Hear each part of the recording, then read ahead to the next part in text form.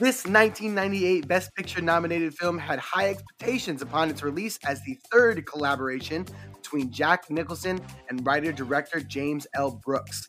After working together on Broadcast News and Terms of Endearment, the latter, which netted each of them Oscar W's in 1984, As Good as It Gets marks yet another reunion for this powerhouse combination. The storytelling of As Good as It Gets is just about as unconventional as its protagonist, and the film finds itself navigating a precarious balancing act to great success. But what makes this late 90s rom-com so beloved by so many? Why has it been held up as one of the golden standards of romance films to this day? Is this truly as good as it gets when it comes to romance films? Let's hold it and see if we can find the hidden humanity in As Good as It Gets to see what's it about. I'm your host, Ricardo Blade Diaz. And I'm Seth Crow. And this is the What's It About Film Podcast, a show where two aspiring creatives aim to glean the meaning of it all through the media we consume, holding a mirror up to ourselves and seeing how it reflects in our own lives. Seth, how are you doing today? I'm swell, Rick. How are you? I'm doing pretty good. I'm doing all right. We're a little bit earlier today than usual, so I definitely am a little bit more sleepy than normally, but feeling all right. I'm sorry. That's my fault. That's my fault. It's not your fault. You expressed something that you needed, and I was like, that is definitely something I can do. Okay, all right. It's not your fault. Don't take blame.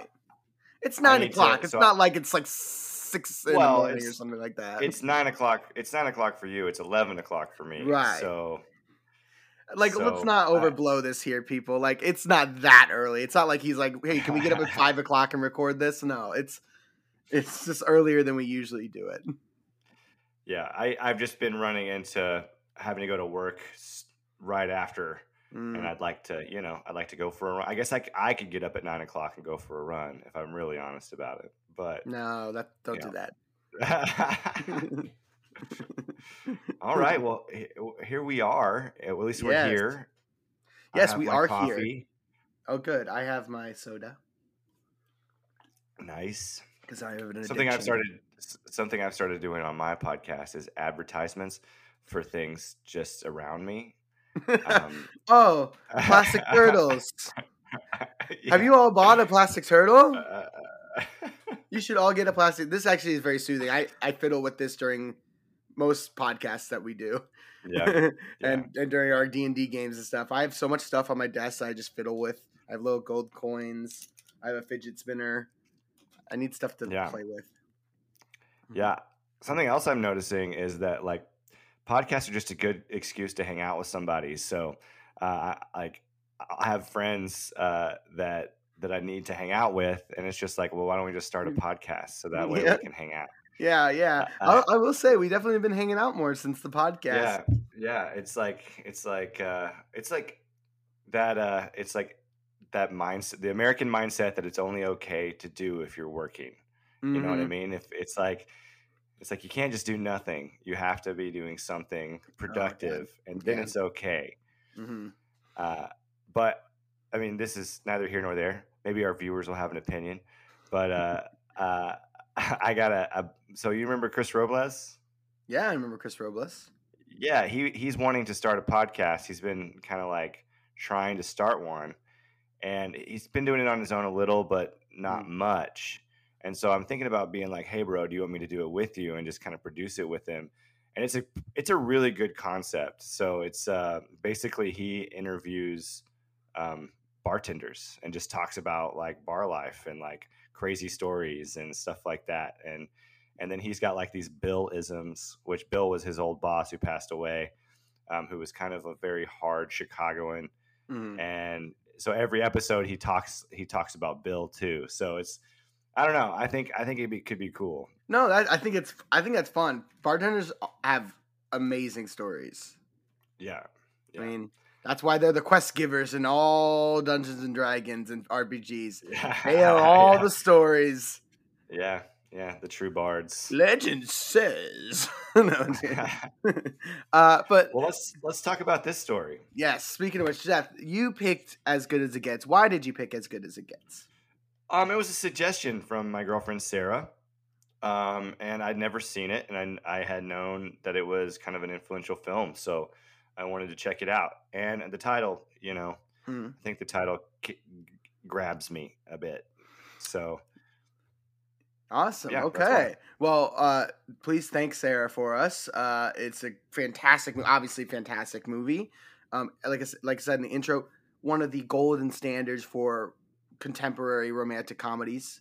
As far Yeah. as that goes, I mean, Oscar nominated film. It was nominated for 7 Oscars, and it won Wow. 2 for Wow. best actor and best actress. So Nicholson and Helen Hunt, congratulations. So wait, does this count as a comedy? Does it count as a comedy best actor win? I would say I would say a lot of people count this as like a rom-com, a Okay. rom dramedy. Well, because isn't there like only one winner of only one best actor winner for a comedy? It depends. Like I said, it's arbitrary when you draw lines like that because like a lot of things have a touch of comedy, a touch of drama. This is like not overtly hilarious, but it's not like a straight drama because it definitely, Yeah. there are more dramatic parts to it, but like most of the time it's light. You know what I mean? So I would say Yeah. this is definitely more comedic than dramatic. I would agree. So I would say yes. I guess counts as a comedic win. I don't know. I'm trying to look it up right now. I know. I know that's a thing, though, right? Oh no, yeah, comedy performances very rarely even get nominated, let alone win. So okay, so this says Jack Palance won the Academy Award for Best Supporting Actor in 1991 for his role as Curly in the comedic gem about a group of friends who visit a dude ranch. So it sounds like there's only one that counts. So I guess this does not count as a comedic role. Right, it's because it's not straight comedic. It's like humor. Yeah. It's humorous. Yeah. Yeah. Okay. But that's fair. But anyway, so yeah, let's talk about how this film came to be, just real quick. So yeah, it was written by the original script was written by Mark Andrus, who brought the script to wonderful director James L. Brooks, in hopes that he would direct it after he had directed Terms of Endearment and Broadcast News, which also both got Oscar nominations. James L. Brooks loved the script so much for its unconventional storytelling and kind of the very weird way that this film kind of the story kind of unfolds, that he bought it, produced it, directed it, and co-wrote it, which ended up becoming As Good as It Gets. Originally, this film was called Old Friends. That was the original name of the script, which I don't quite get. Like what? Well, I mean, I guess he and Helen Hunt are old friends if you think about it. I mean, he's been eating at that restaurant forever. Yeah, but I wouldn't call them friends. They Or barely like. Maybe it's in reference to the dog. Maybe it's the dog. I don't know. I guess that's my point. Like, it's like I don't really understand what exactly that is referring to. There's like kind of stuff that makes sense, but it doesn't quite hit. As Good as It Gets. Maybe that's true. Maybe it's changed. I mean, yeah, like maybe that like he has been going to this restaurant for 30 years and she's been working at this restaurant for 30 years, but they changed that. Yeah, because they needed to interact. But they didn't. They were trying other titles for this film all the way up until like a week before like the trailer and before all the posters were supposed to come out promotionally. So like they didn't have this title until like right before like all their promotional materials were getting ready to come out. So it like hit them right at the end. So, and I love this title, As Good as It Gets. It's pretty good. And again, it was nominated for 7 Oscars: Best Actor, Best Actress, Best Screenplay, Best Picture, Best Score, and Best Editing. Which it won for the 2 performances, which makes sense to me considering that this film really is hung on the performances of Nicholson and Hunt. Yeah. Which I think they both did an amazing job. Something really interesting is this is the 3rd time that Nicholson and James L. Brooks have worked together. In Terms of Endearment being the first one, and Broadcast News being the second. Terms of Endearment Jack Nicholson won an Oscar for Best Supporting Actor in that film, and James L. Brooks won an Oscar for that film as well. And then Broadcast News also got Oscar nominations. Jack Nicholson didn't get one, but so like they have a history of making some pretty great films together. Whoever was the casting director in this film must have been the casting director for Scream as well. Yeah, because you see Skeet Ulrich, you see Jamie Kennedy. Yeah. I was like, or also House. If you're a big fan of House, you might have noticed the couple, the two, the Jews sitting at his table were Peter Jacobson and Lisa Edelstein, who were both in House together. Do you know who was an extra in this movie? Oh, I saw the guy from Remember the Titans. I saw Harold Ramis. Who's Harold Ramis? Well, there's Harold Ramis. Who's the lady from SNL that does the hormone monster voice? Oh, I'm not sure. Oh, shoot. This is like atrocious that I don't know this lady's name right now. Hormone. Oh, I keep using my laptop. I keep using my laptop keyboard for my desktop, and it's not. That's funny. Hormone monster voice. It's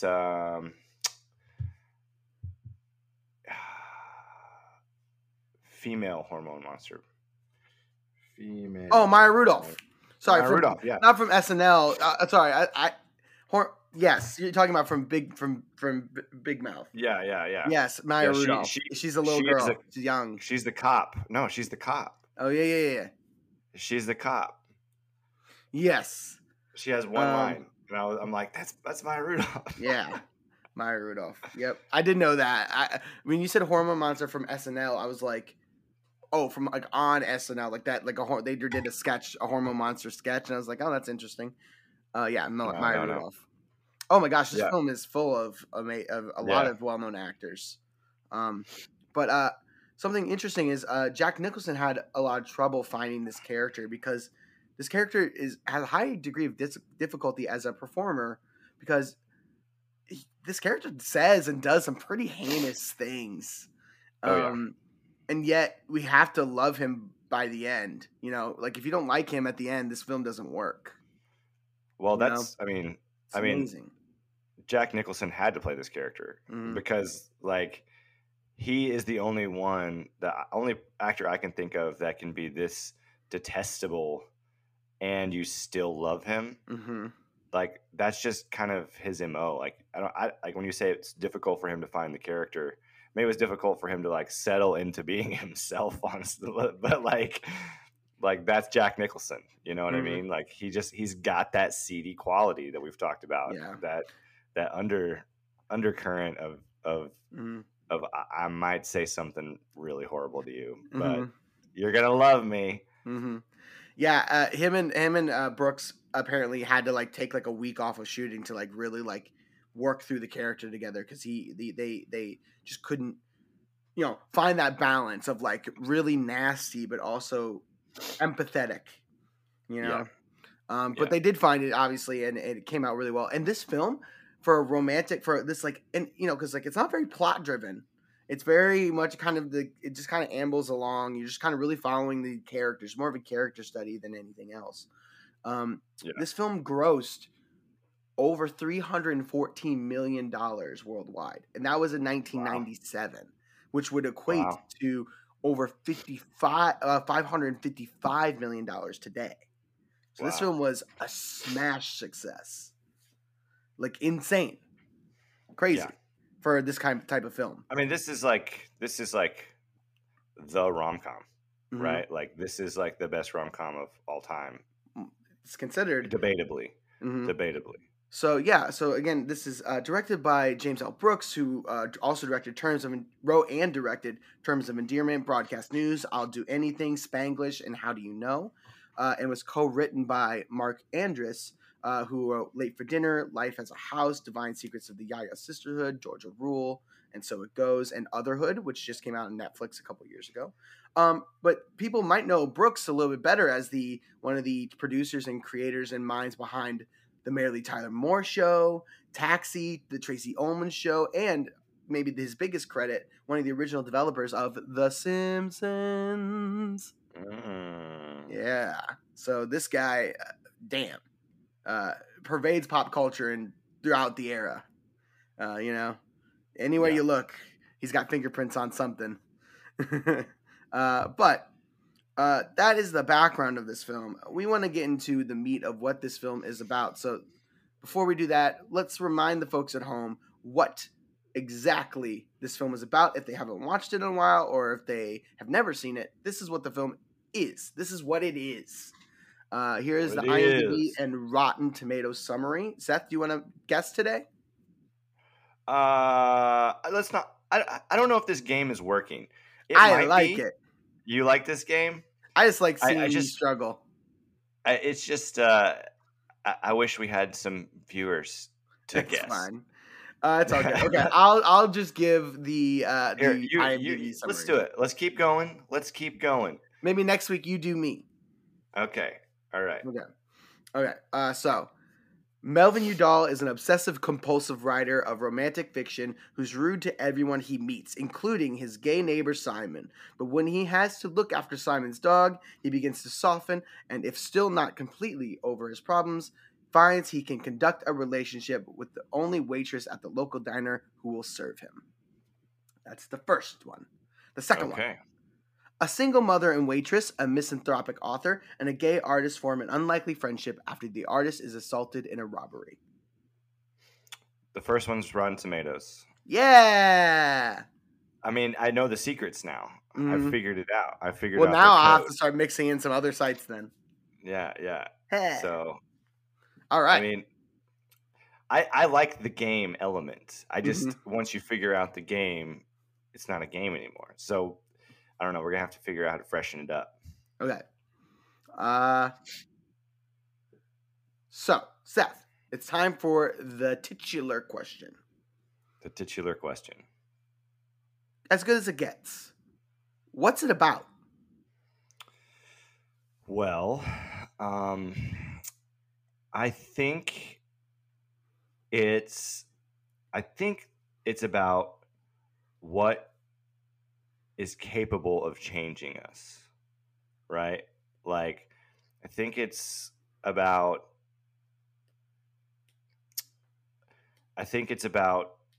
the need to change, and there are very few things that can change us, but if anything, the thing that can change us is love, right? Like, love is really the only thing that can change someone. And it's weird. Like, this movie it's the reason I think it's such a good rom-com is it's an anti-rom-com in a lot of ways. Like, it's not as cheesy or like romance driven necessarily. It's more just about real people who, like, I don't know. I mean, it is a rom-com, like because I don't buy some of the choices that are made, and I'm like, okay, so it's like the least rom-com-y rom-com of all the rom-coms, but it's definitely a rom-com. Right. Well, there's a hint of like, oh, maybe they don't get together. Maybe they won't get together. Like, maybe there is this, like, there's this tension there, but maybe ultimately they don't get together at the end. Like that, like, partway through the film, you're like, that could be still a satisfying ending. That even though they don't get together, they still have had this positive impact on each other. Melvin, who is said to have some kind of obsessive compulsive. I don't think they say OCD specifically, if I remember, but he has some kind of. They do say OCD. They do say OCD. So yeah, they say he has some OCD tendencies, and this waitress that he kind of falls in love with. But like halfway through the film, and like as things are going along, you're like, I would be okay if they didn't end up together, and I think they would be okay if they didn't end up together. Well, they shouldn't end up together. No. But at the same time, I mean, something else I gleaned from it is like, for people that don't know how to have a relationship, any relationship is better than no relationship, Mm-hmm. right? Like it's other people that push us outside of our boundaries and help us to grow as human beings.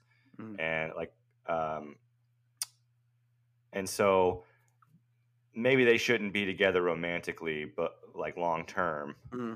but at least they're helping each other grow as people, Mm-hmm. you know? Well, and honestly, that's what my interpretation of this film was, as far as like what I was getting out of this is like this idea of humanity, and not sometimes you're blind to your own humanity, and being able to see humanity in others helps you find it in yourself, right? Yeah. So like Yeah. it's not so Melvin is so closed off to everyone, due to a lot of his germophobia and his ticks and things like that, and the fact that he's just kind of a surly, prickly guy. He pushes people away, and it isn't until this like dog starts to connect with him, even though even to all his Chagrin. resistance, his Yeah. resistance to it, this dog likes him. So for some reason, Yeah. and it like as soon as that happens, you see a very almost immediate change in Melvin. It Yeah. starts off small, but it is noticeable, because when somebody is so far on one side of the spectrum, any change is very noticeable. And so and then like gradually he connects more and more. So it's so interesting that all it took was this little bit of affection from this dog. This is kind of a Scrooge story. You know what A I little mean? It's bit. just like a more realistic Scrooge expression. Mm-hmm. The dog, I mean, the dog. So honestly, I related to this character a lot. Mm-hmm. Truthfully, I don't. I'm not obsessive compulsive like that, Mm-hmm. but I'm definitely like, I definitely have a lot of anxieties and fears that rule how I move through my world, and I do not like it when I don't get to move through my world the way I need to move through my world. Mm. And so like I related to that in this character. And the dog thing, like I didn't know I needed a dog until I got a dog, and it really does just like open you up as a human being to be like, oh wow, I didn't know I could love a thing like this, like when I got Annabelle, like I was just like, this is my dog. Like I knew it was my dog. And it's just weird. It's just weird how love gets in there when you least expect it, and you don't have like any say as to where it comes from, And I mean, because like I don't like if we asked Melvin if he wanted to experience the things he experienced, he would say no. I think like he would just like want to keep right. Well, I think that's very clear in when they're driving, when him, Carol, and Simon, his artist neighbor, are driving to Baltimore. I think that's funny. That's funny that you relabeled him from what the movie. Oh, sorry, dude, you're breaking up a little bit. What'd you say? No, I'm just saying. I think it's funny that that's the title you've given him, which is much kinder than what the film gives him. His artist neighbor. Yeah. That's what he is. Yes, he is an artist and he is his neighbor, but it's not what Jack Nicholson calls him. No.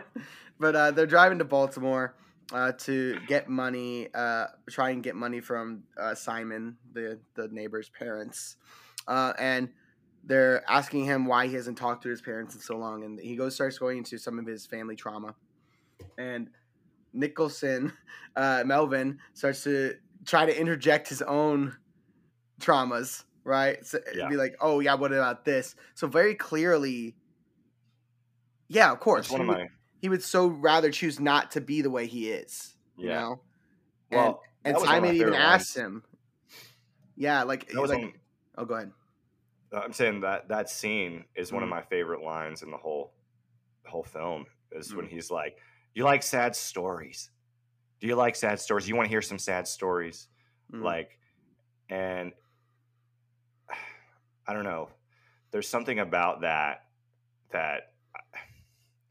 is kind of relatable, you know? Well, he's Melvin's a writer. He's a romance Yeah. novelist. So Yeah. like he makes his living and made a very good living off of writing about love, something that he seems to not really Know how to experience. experience. Yeah. Or so it's so interesting. And there's that great line that with the like receptionist at his publishing company's place, where she like comes up and she's like, I just have to ask you, like, how do you write women so well? And he's like, I what does he say? I remove logic I think and of a reason. man. Mhm. I think of a man, and I remove its logic and accountability. Yeah. So like, and apparently that's a real quote from a real author. That's what someone said. Yeah. Um, I mean, this Jack Nicholson character is a tough one for this day and age. You know, Despicable. like, Yeah. He would. yeah. Yeah. I mean, Not racist, homophobic, yeah. sexist, like crazy. And Yeah. yet, you can't You help. love him. You can't help but like him. It's insane. But Well, that's the real feat in this movie. I Yeah. think is the and another one of my favorite lines is, if you look at something long enough, you'll find its humanity. Yes, and that's kind of where like my whole thing with this theme is. Simon kind of like almost states it. Honestly, Simon states a lot of the things because like in that very first scene in the opening, when Melvin tosses Verdell the dog down the garbage chute, Yeah. and he says, "If I'll keep an eye out for your dog. I hope you find him. I love that dog." He doesn't love the dog, and Simon says, "No, you don't love anything, Mr. Udall." Yeah. That's, I mean, and then Simon's like the basically like emotional thematic core of this film, and we see it That's throughout. kind of like the antithesis of the save the cat moment. It is. It's the kill the dog moment. Yeah, the kill the dog moment. Or sometimes they call that the kick the dog moment. Usually it's the opposite. It's not literally a kick the dog moment. So it's basically like save the cat is the protagonist does something that makes you like them, right? That's the save the cat moment. They rescue a cat. Oh my gosh, they must have some good in them somewhere. And then there's something called the kick the dog moment. The kick the dog moment is something happens to the protagonist that makes you feel bad for them. Like you connect with them through empathy and sympathy, less so as like their humanity, right? Yeah. That's not what this moment was, but no. But it's interesting that like the dog was like, it was played for laughs because the dog like slides down and you hear it like going down. It doesn't sound like it's getting hurt. It just like they quickly recover the dog. Yeah. So and it's perfectly fine. Yeah. Yeah. So they made it's like, no, it's okay. Betty White was supposed to play Carol's mom in this movie, or supposed to play a role in this movie, and she turned it down because of that scene. With the dog getting thrown down the garbage chute, because she was a very avid animal rights activist and things like that. Huh. So she was like, I won't do this movie because it's messed up. That's messed up. That like dogs should be dead. The fact that you can still like Jack Nicholson's character, amazing. After he does that. Yeah, this is not a John Wick situation. It's amazing. But to continue on the Baltimore route, there was that moment when they're in the hotel after Melvin had messed up things with Carol. They were having this romantic moment, and he messed things up. He goes back and he starts to berate Simon because he likes to take things out on Simon. And he asks Simon, wouldn't it just be easier for you to not be gay, basically? And Simon turns around to him and is like, is your life easy? And immediately he's like, fair point. Yeah. No, he would choose not to be the way he is. He would absolutely choose not to be the way he is. Because it makes his life hard. Well, I'm arguing, I think, that he is so he's gotten so used to the way he is. He doesn't want anything of course to disrupt that. Right. So it's I mean, especially think about the way that, like you just said, like the way that we are as neurotypical people, right? Yeah. We all get set in our ways, and we very much get upset when things change. Change is scary and uncomfortable for everybody. And that's neurotypical people. Now put that on someone who's neuroatypical. Like it's so much more magnified in that way. And that it must be so hard for him to maintain any type of actual relationship because of all the things that he struggles with. Yeah. So like I'm sure he, we don't ever get to hear about this much about like what his like history is and things like that. But I'm sure he's struggled in his past with maintaining relationships, at least with his family. It sounds like. Well, and so if he's go ahead. If he's a writer too, if he's a writer, like a romance writer, like it's hard for him to be fooled by love. Mm-hmm. You know what I mean? Because he is creating these scenarios in his head.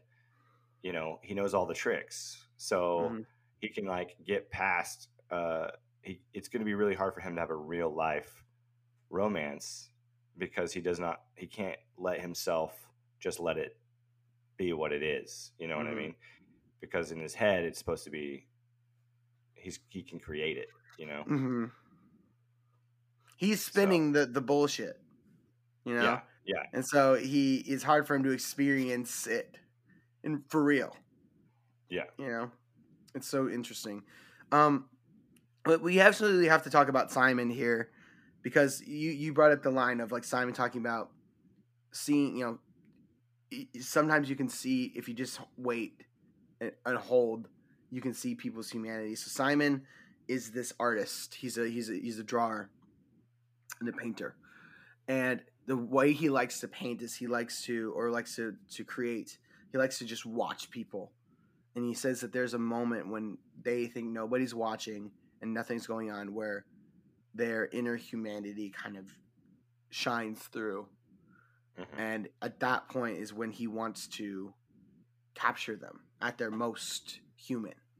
Hold it. Yeah, hold it. Yeah.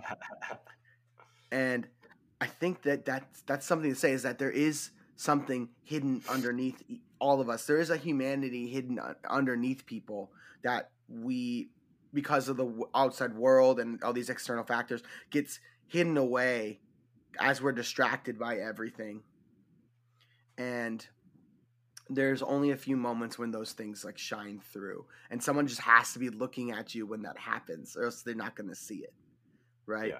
And I think it makes sense that it's harder for anybody to see that in Melvin because he's so much more distracted by the outside world because of his OCD. More things in the world distract him. Well, I was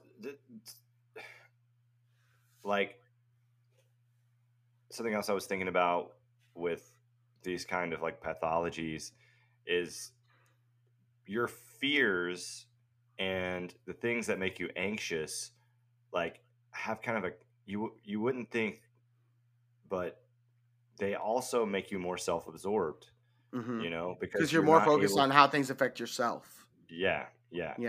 And so if you're constantly having to like deal with these anxieties, of course you're like completely self-absorbed and cut off, you know? And I mean, it's tragedy. Like the dude's in a prison of his own mind, you know? And so how do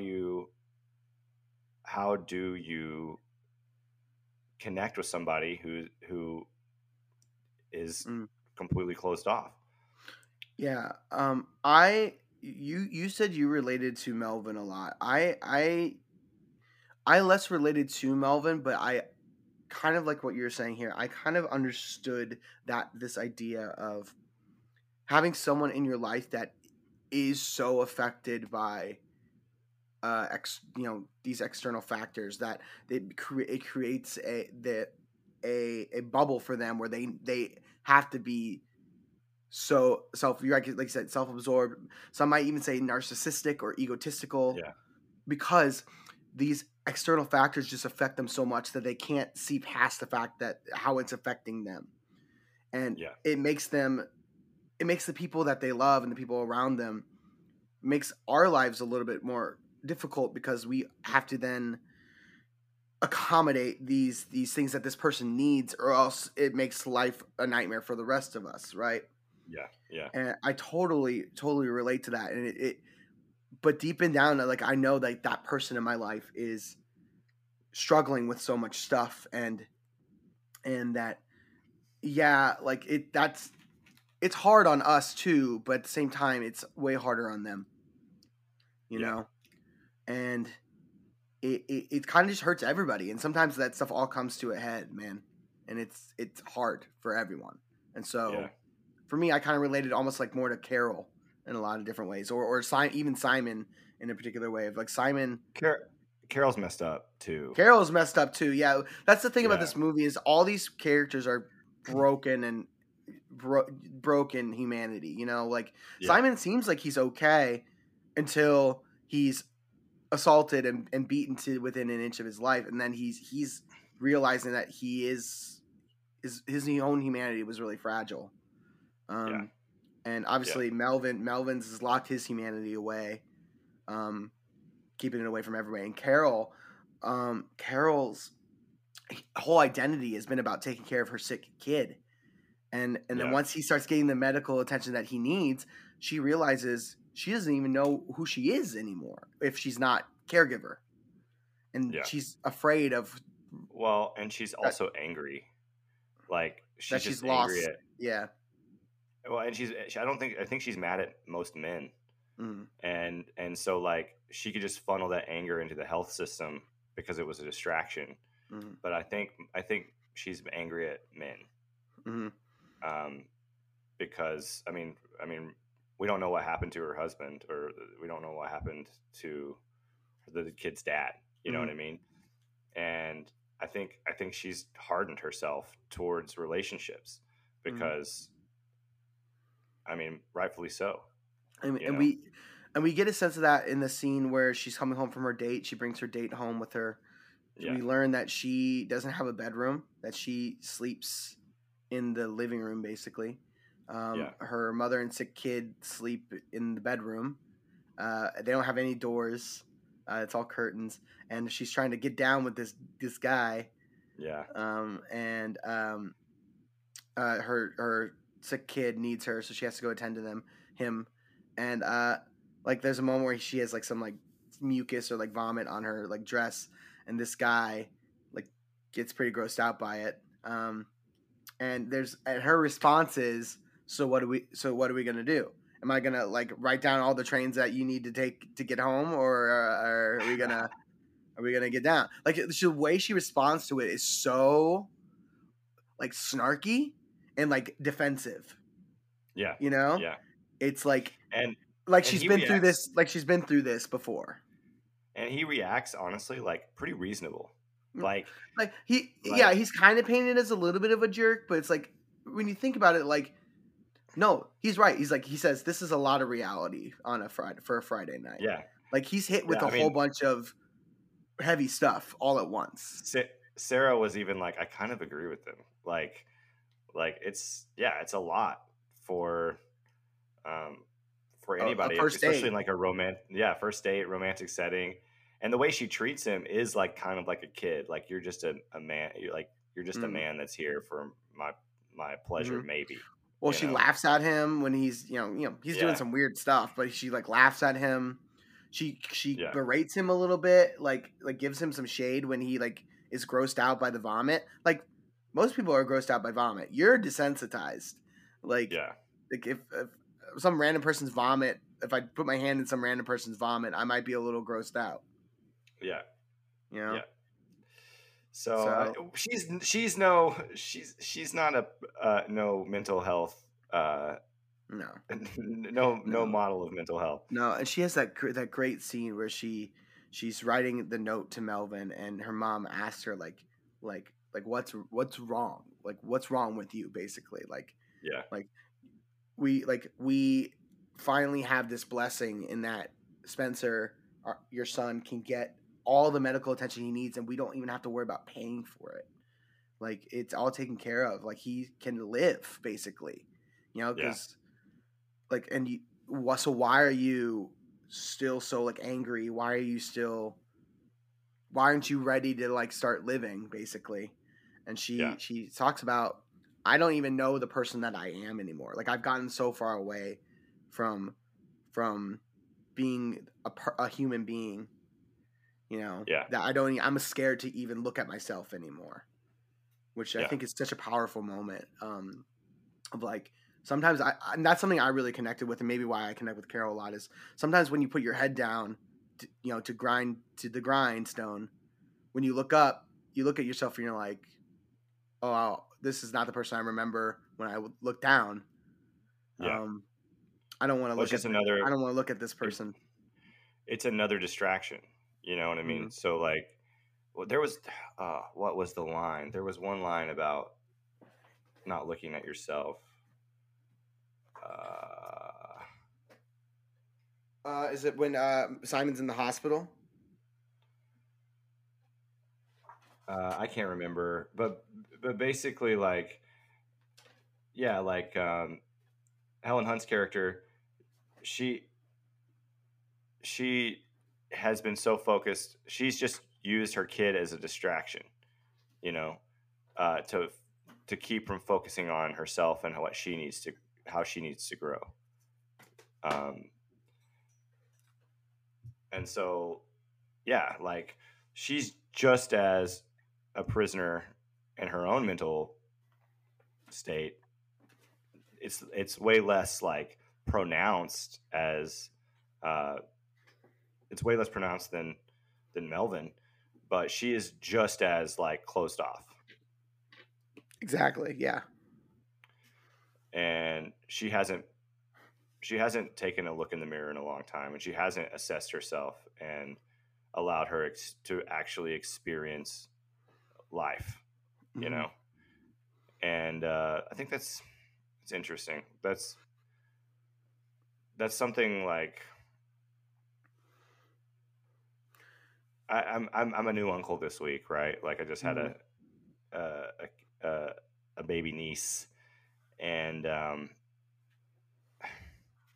it's weird how when you're a kid, things are so different, and time moves differently, and you can experience so much more of existence. You know, like you're so much more in tune with how you're actually supposed to behave, Mm-hmm. and then you get taught how to behave, and you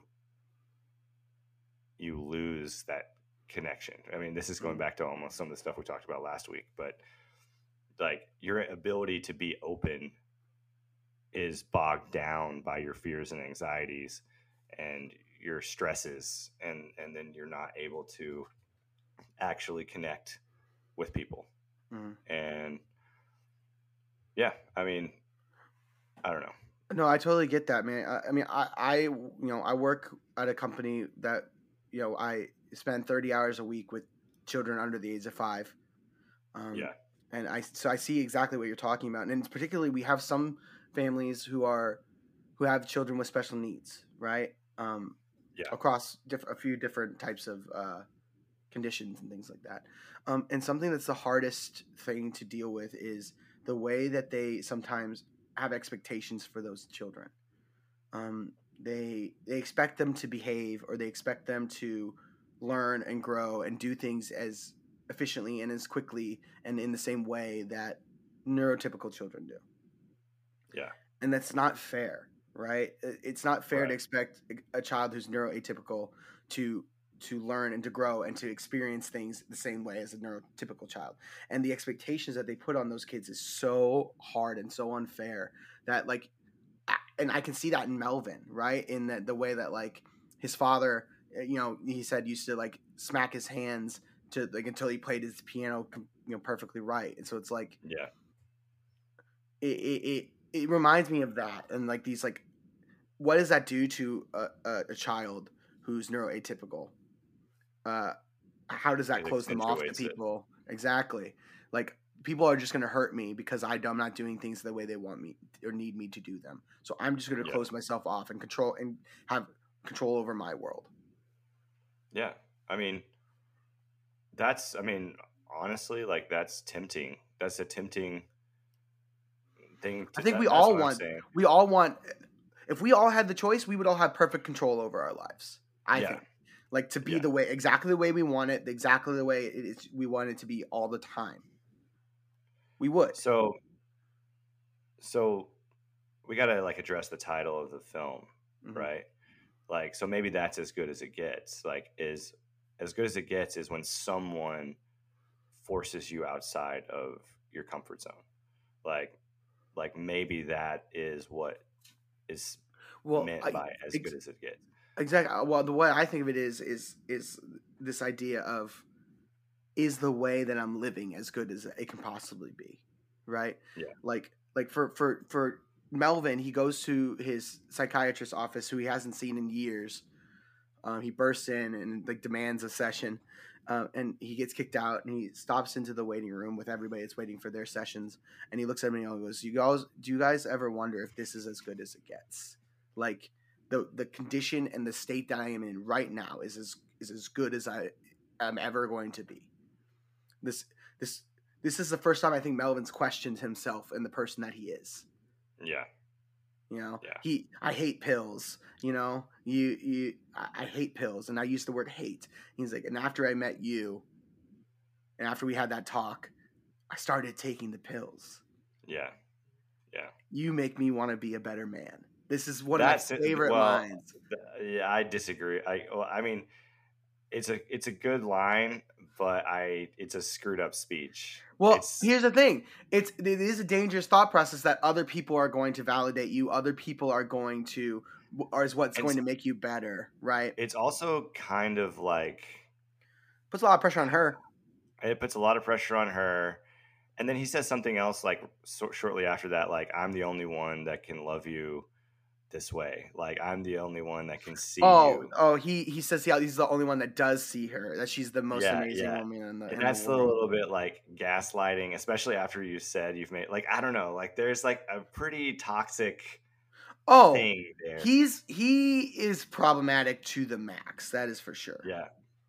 But I do like this idea that, like what you're saying, like other people are what is going to cause you to question your stasis, right? We all our natural inclination is to find homeostasis, is to find balance and to find a comfortable spot where we can just exist. Like, and other people change that stasis.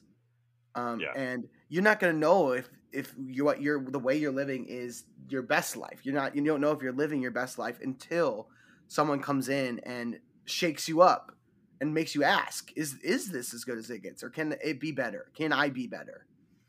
Can we be better together? It's weird. I mean, like that line, this title of this film is such a loaded title, you know, and if you are somebody that suffers from anxiety or depression, like that's something that creeps into your mind, you know, like, is like, am I ever going to be happy? Like, is this as good as it gets? Is this dull sadness? And it's weird. It's like a really good example for me is my dog, you know, like I mentioned earlier, like I didn't know that joy existed until it showed up. You know, and I think it's the things that can creep past our mental prisons, the things that somehow get in, and those are the things that change us. Like, you know, like, you know, he didn't know that. Is it Jill? Her name's Jill. Is it Jill? Which one? Helen Hunt's character. I was Carol. Like, he didn't know how much Carol meant to him until she wasn't there one day, you know? And then he figures out that that's like a major part of who he is seeing her. And it forces him to go outside of his comfort zone to go seek her out. Like, no, this part of me. Yeah. Well, what's crazy is we know that he's a germaphobe because when he interacts with Cuba Gooding Jr.'s character Frank, and when he's walking down the street, he keeps saying, "Don't touch, don't touch, don't touch." Like he doesn't Yeah, want yeah, people to yeah. touch him. He gets very afraid. But we see Helen Hunt's character touch him, and he And he's okay with it. okay. So right away we know there's something different about the way he sees her, Yeah, even if he doesn't realize it yet.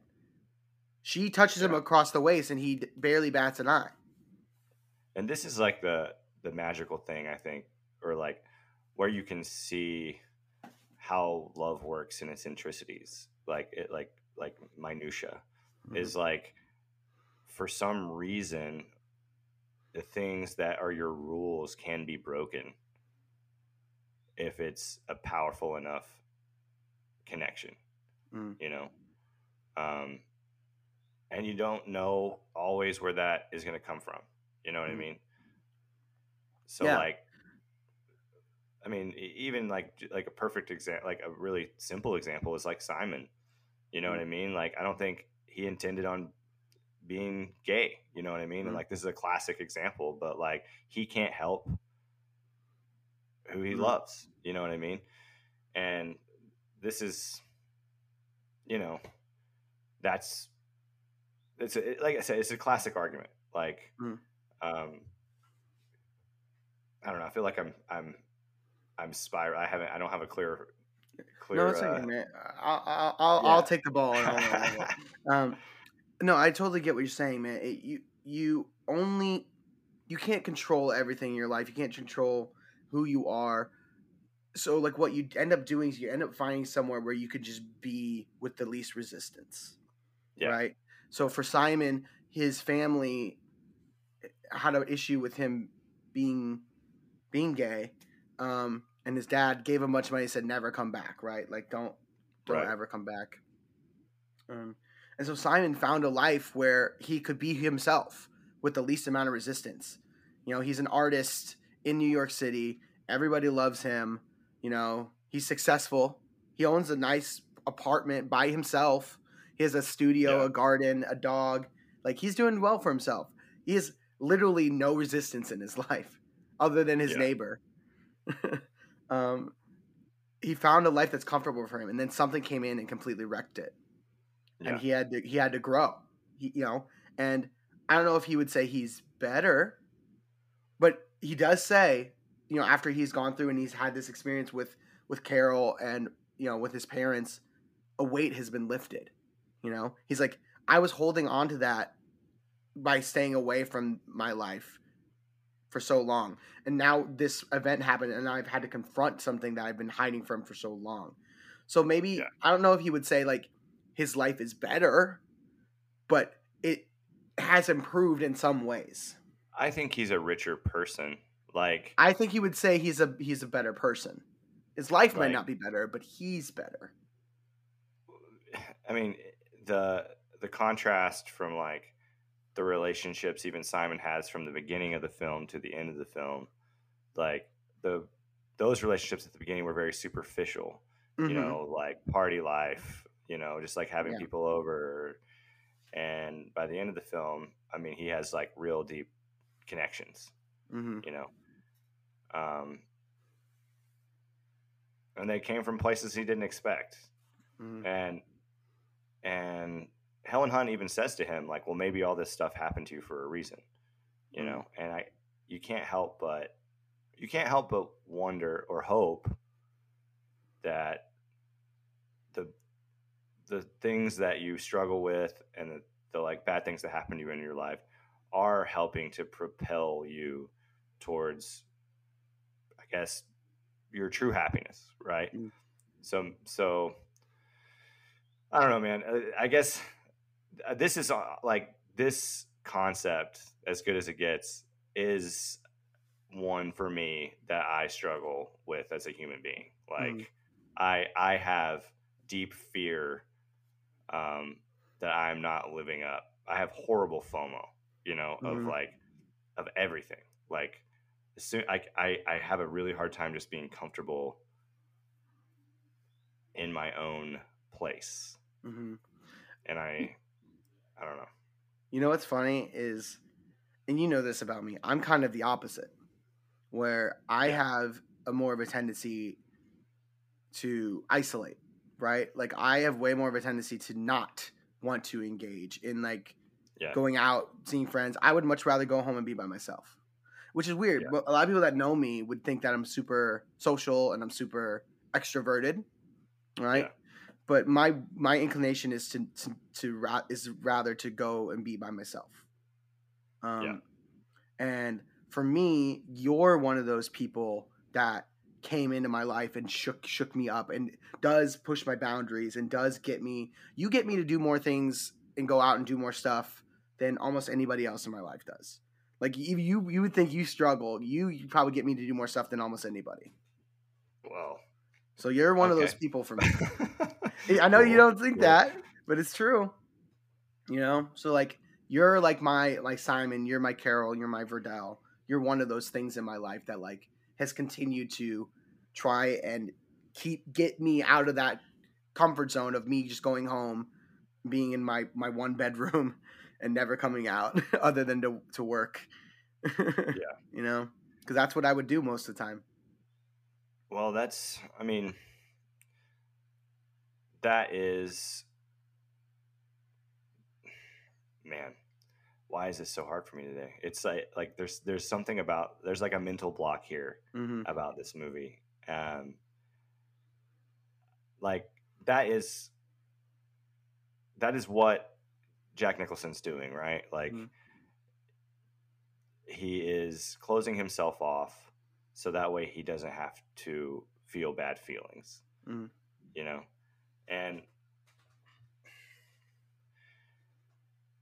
I guess what the table, like the turn of the tides, or like the tables when they Mhm. turn, is like, man, there's so many themes that we just like keep touching on. Mhm. And it's like, you want it to be worth it if you're going to go outside of that, Mhm. you know? And it's painful. Like it's painful to go outside of that. And is it worth it? I don't know. I mean, maybe this is as good as it gets. Mhm. So it's like, it's a question that has no real answer, I don't think. Mhm. But like me, I'm somebody that has pushed myself outside of my comfort zone a lot, right? Like Mhm. that's something like I do, and then it's over. Like and then I'm back to just my own stasis, you know, Mhm. and then that stasis makes me sad. So it's like, it's weird. Like Mhm. the other night I went out. Um, we had a baby shower to go to, and we played this dumb game where if you said baby, you had to like take somebody's clothespin. Like everybody gets a clothespin and you collect Mhm. clothespins. And I got ahead. I was tied for like first place, and like I had 5 and this other girl had 5, and they were like, dance off, you know, like you guys have to do a dance off to Okay. uh to see who wins. And I can dance, like believe it or not, I can Mhm. dance. And so I'm like stoked. I like start throwing down, and like suddenly I am living my life. Like I was miserable kind of this whole party, you know what I mean? Mhm. And then suddenly I'm able to like take center stage and like have a good time and like reach out and be this thing I want to be. And I mean that's scary, you know, Mhm. like like, and then like what what ended up happening was she like showed up, and like she was reluctant to do the dance off. We did the dance off, and then I kind of gave it to her because she tried so hard. So I was like, yeah. But then, so here's my whole point of the story is like, as soon as I went back, as soon as came out, like sat down, like the first words out of my mouth were, and now that's over. Like, oh, it's Dude, over. you hit on something that I have not been able to explain to people exactly. So I feel the same way after I go and audition for something. Yeah. So I auditioned for a film a couple years ago that is supposed to be coming out soon. Um, and the audition process was several. There was a couple of like video self tapes, and then there were a couple of like in person with the director and the producer and stuff like that. And like you said, I went in, I came alive during the audition, and like I was feeling great, and I was feeling good. And then as soon as I got in my car and I sat down, I felt this weird rush of just like a crash of, I don't want to say depression, but it was like just an overwhelming sadness as soon as that was over. Yeah. It was, and I don't know how to express that. Like I always call it like post audition blues. Yeah. It's just that feeling of like you're doing this like heightened high thing, and then as soon as it's over and you go and sit in your car and you're like, well, that moment's over. Yeah. Yeah. And now I just have to sit and like be me again. So Yeah, I totally understand that. And so, yes, and there's something about like even pursuing things like that, like I'm trying to get there, man. I'm trying to get there with this. Maybe you just you need more time to really maybe really but process I guess it. what I mean is like Jack Nicholson's character, like experiencing relationships and love means also that those relationships and love have to end at some point. Mm-hmm. Like something that he says in this movie that like caught me was he was like, I'm very intelligent. He's like, I'm very intelligent. You were going to have to do a better job explaining this to me. Like, and I think that's it. Like he's so smart. He thinks his way out of having experiences because he's like, what's the point of having them? Like, and that's, it's kind of like what I'm saying with my experience the other night. It's like, I'm glad that experience happened, but now I'm sad that experience is over. So like if that's what happens, if I, even with good, like even when good things happen on the other side of them, I'm like, well, now I have this thing to lose, or I have like fear that it'll never happen again, or like something I'm notorious for is like, I hate leaving a party. I hate it. I hate being the first one to leave or having to leave. Like I really, really want to it. Maybe I'll take it. Maybe for me personally, I am so like, I like life so much that it depresses me. Does that make sense? Like I want to experience things so bad that it depresses me because eventually it'll be over. And so maybe that's,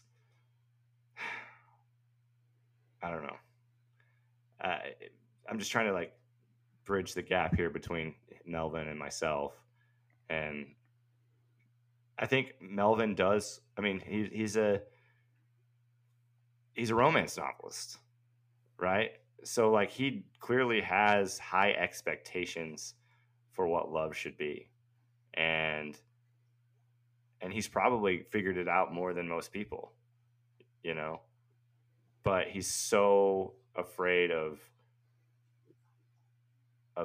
experiencing it that he doesn't know.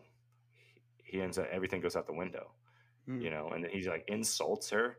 That was the roughest thing, man. When he's like, they make me go get a jacket and you're wearing a house dress. And it's just like, why are you doing that? Like you just can't be vulnerable. No. Yeah, no, it's all a defense mechanism. And he does it too with like when he is getting berated about taking getting people away from his table at the restaurant. They're like, if you do that again, like we're not gonna let you back. And he immediately fires back with like insulting her sick kid, Yeah. And so like it's just his way, when people come at him, force him out of his comfort zone, he immediately lashes out. That's which is what he does, because he is afraid of being vulnerable. And It's nice that we see him get there at the end, or at least make progress by letting Simon move into his place and Verdell, and going to apologize to Carol and putting himself out there. Like, that's really hard for him, and it was nice to see it, and it gives us all a little hope too. Yeah, I mean, and I think that is as good as it gets, is progress. Like, progress. As good as it gets is moving the dial in the right direction a little bit, and allowing others to push us there. Yeah. I don't agree. Like, this is, I mean, I feel like we're coming to a natural landing here, even though I don't feel like I said anything. I don't agree. Like, I agree with the message this film is sending and trying to send. I don't agree with the plot, and I don't agree.